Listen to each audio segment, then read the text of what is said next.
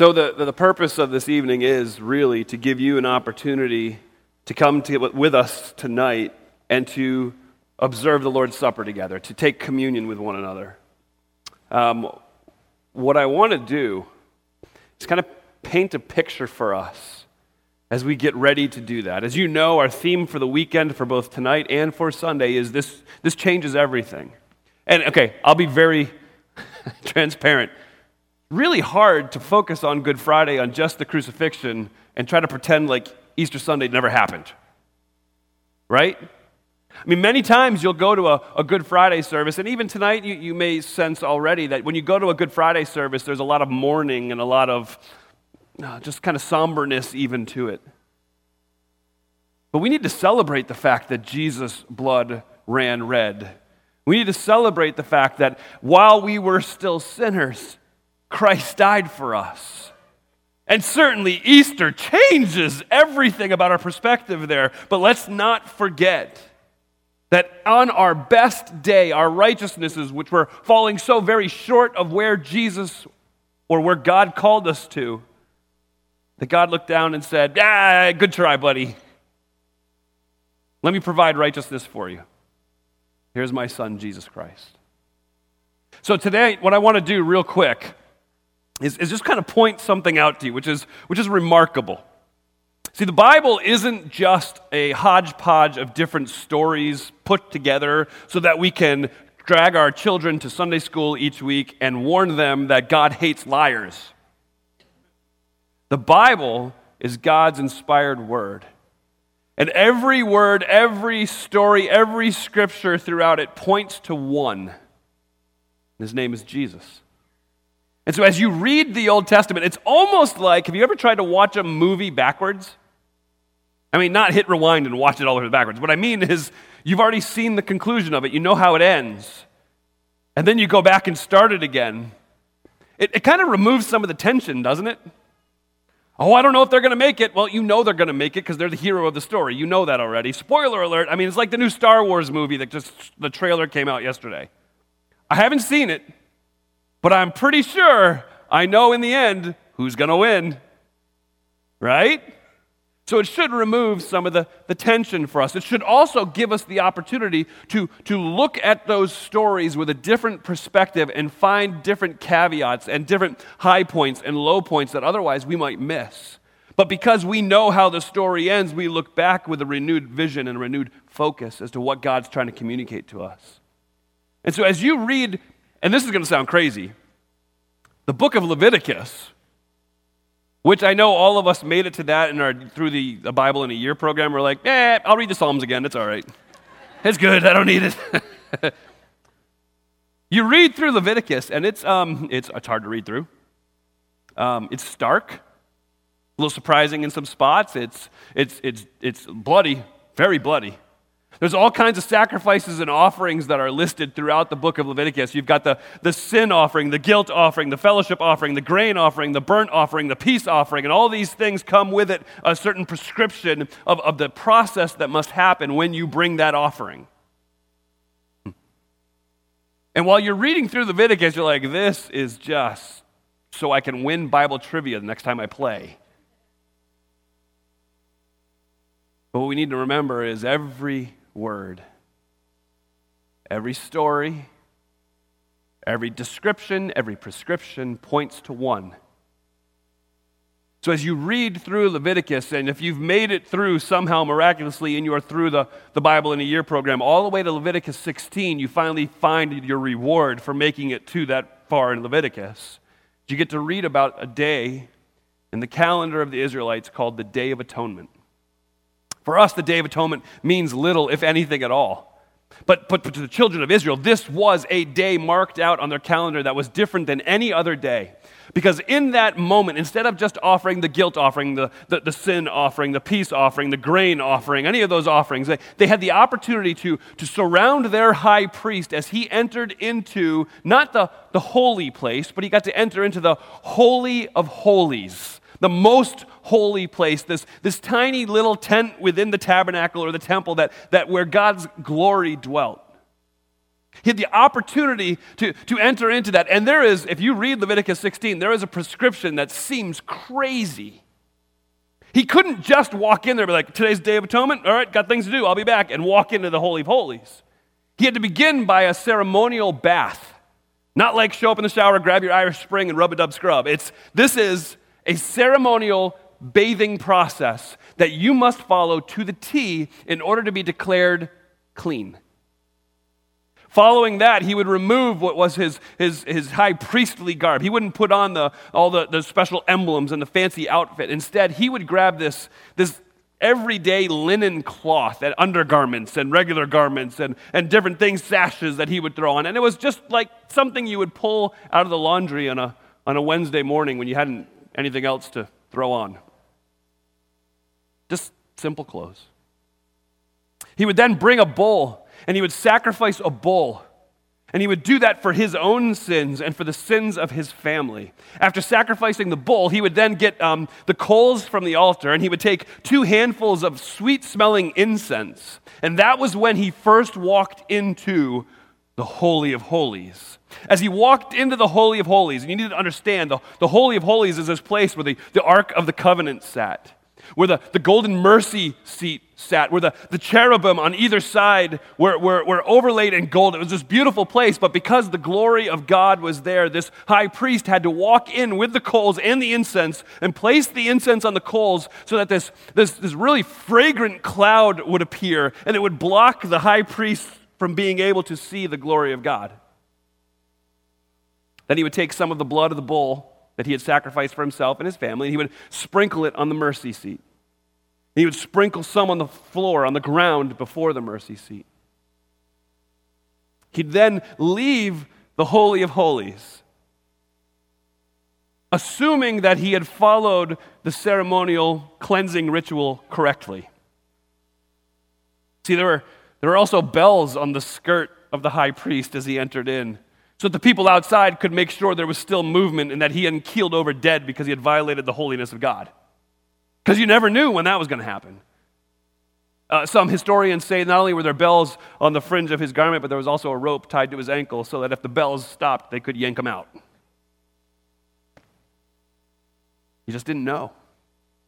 So as he left the Holy of Holies after putting the incense down and sprinkling the blood of the bull that he had sacrificed, he went and he found the children of Israel outside the door of the tent of meeting, and they had brought 2 random goats to the front of the door. And the high priest would come, and he would cast lots. And I don't know a good way to describe it, throw dice, draw straws, eeny, meeny, miny, mo. It's kind of one of those things, okay?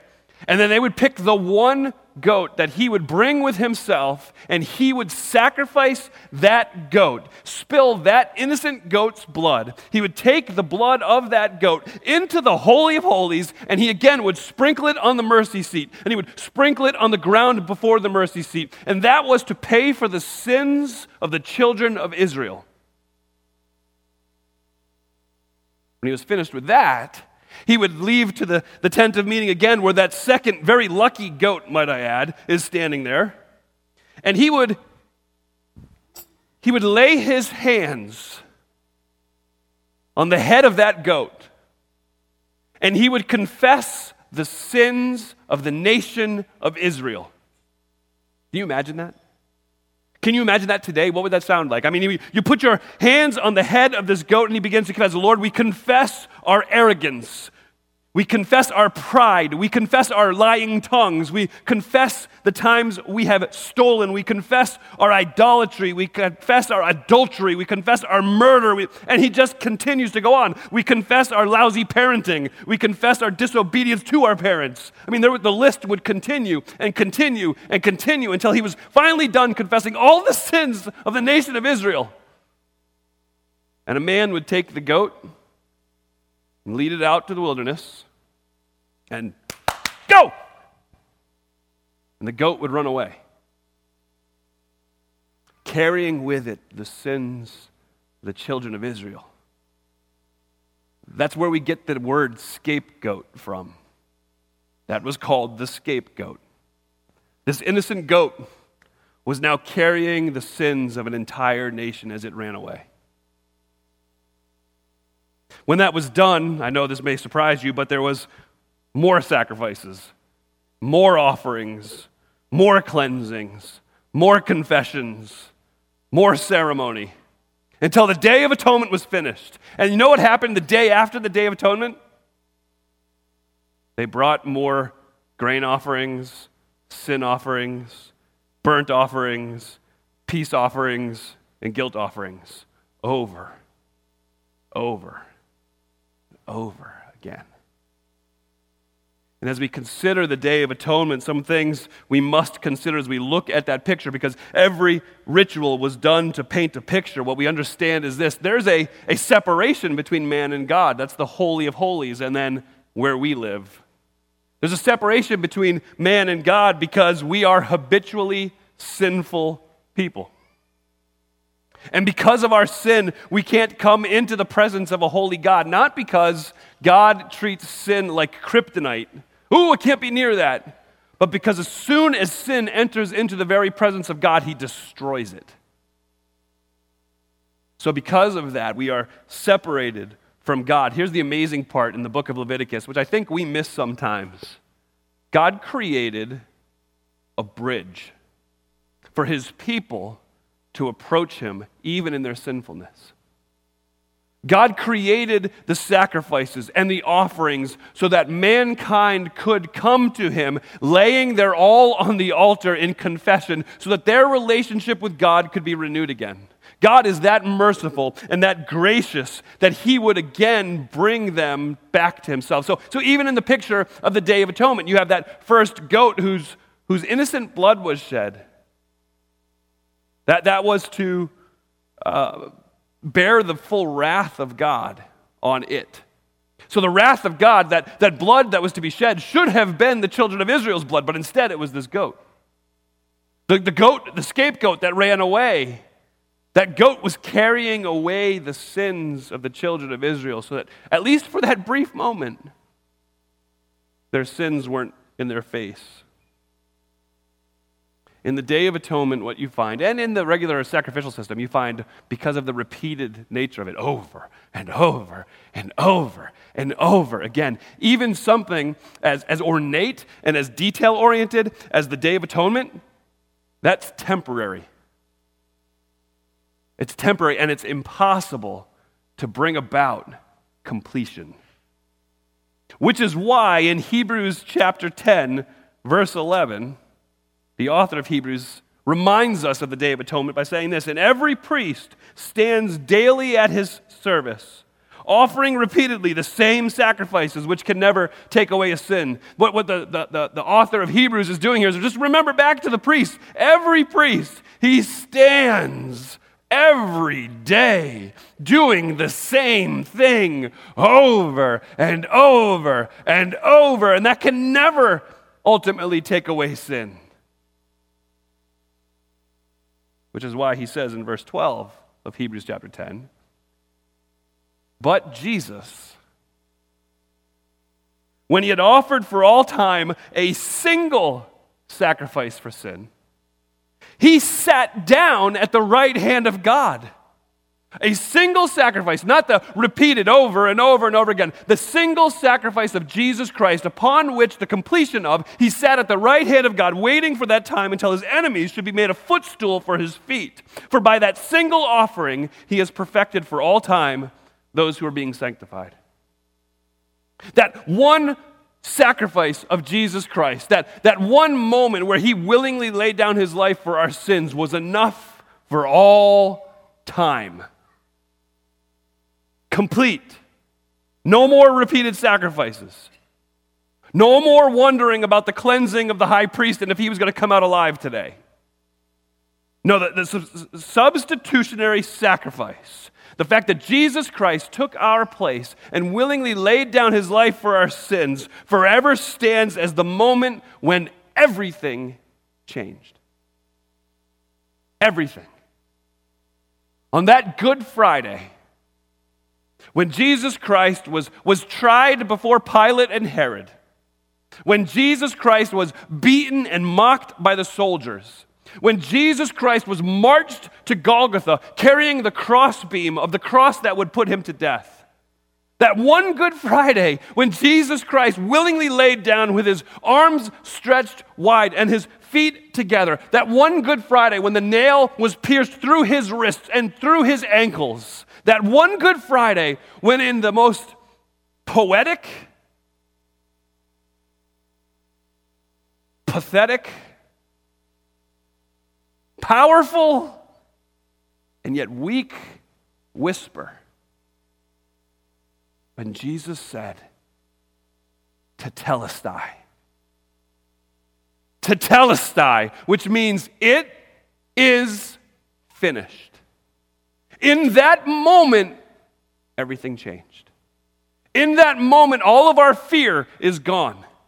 In that moment, all of our insecurity is gone. We don't wonder if today's sacrifice, we're going to make it to when we bring our bull to the offering. We don't fear that we may die before we bring that lamb. We don't fear that perhaps today is the day that this is going to go badly for us. No, instead, we can live with great confidence knowing that Jesus Christ, our high priest, willingly laid down his life in humility for me. And that because of his willing sacrifice, my sins have been washed away.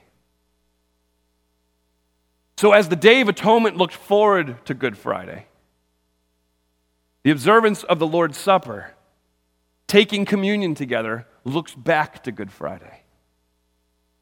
And so if you're here with us tonight and you're a guest with us, you are invited, as long as you know and trust Jesus Christ, you're invited to take the Lord's Supper with us tonight. But you need to remember that there's nothing magical in the elements. There's nothing salvific in it. It is a cracker and it is grape juice. We're not hiding anything. There's no secret behind the curtain.